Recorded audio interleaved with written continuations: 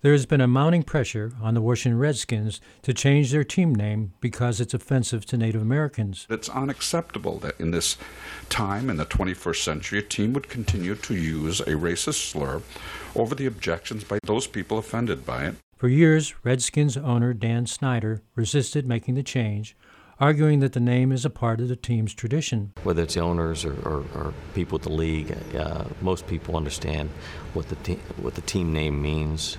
They look at it as we all do, as honor, respect.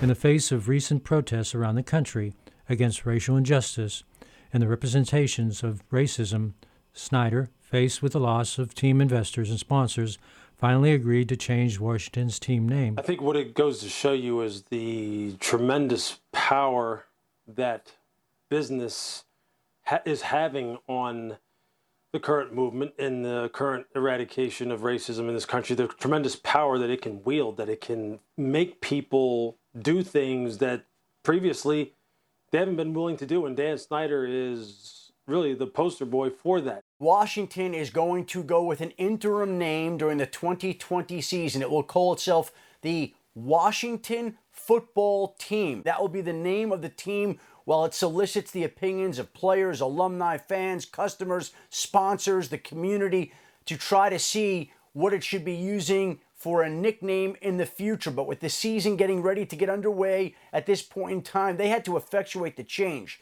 And so the change had to go in. And the uniform colors will stay the same. They are burgundy and gold. The Redskins logo that was on the helmet will be replaced by a number, the player's number on the helmet. But that is the team name that this team is going to be using this season as it retires the Redskins name. Snyder's claim in the past that he was protecting the team's tradition and history is hardly supported by the tradition and history of team names in American sports, especially the richly traditional game of baseball. St. Louis fans, for example, may think that their team has always been the Cardinals, but like most baseball teams, the franchise has gone by several names in the past. The Cardinals started out as the Brown Stockings, briefly became the Perfectos, before a St. Louis reporter thought the team should have a more colorful name, like the Cardinals. Baseball's oldest franchise, the Cincinnati Reds, kept a shorter version of its original Red Stocking team name, but in the 1950s, the team briefly changed its name to the Redlegs in reaction to the Red Scare. In the 1960s, the Houston Colt 45s changed its name to the Astros after the assassination of President Kennedy in Dallas. Cleveland baseball fans, struck by the unusual number of players with long, skinny legs, started calling their team the Spiders.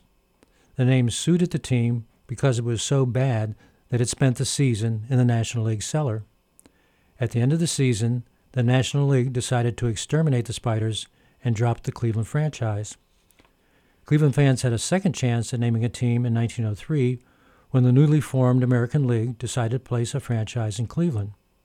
At first, the team was called the Naps to honor their player-manager and future Hall of Famer Napoleon Lajoie.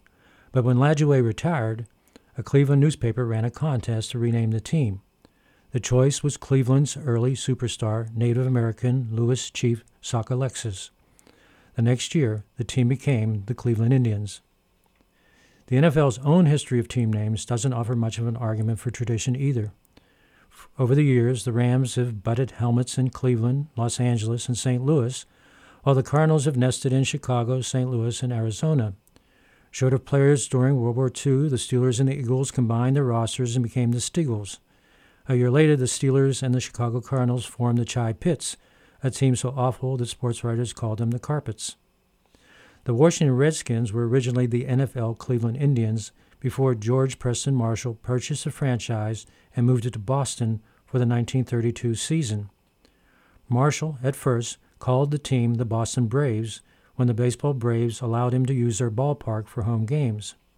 A year later, when Pittsburgh native Art Rooney purchased an NFL franchise, he called his team the Pittsburgh Pirates when the baseball Pirates allowed his team to play at their home field. A decade later, Rooney renamed his team the Steelers. Marshall, after only 1 year, moved his team out of Braves Field to Fenway Park, home of the Red Sox, hired Henry Lone Star Dietz, who falsely claimed he was a Native American, as head coach, and renamed the Braves the Boston Redskins. After the 1936 season, Marshall moved his franchise to Washington, but he kept the Redskins as the team's name. When I talked to my wife Anita about the Redskin controversy, she said she couldn't understand Dan Snyder's resistance.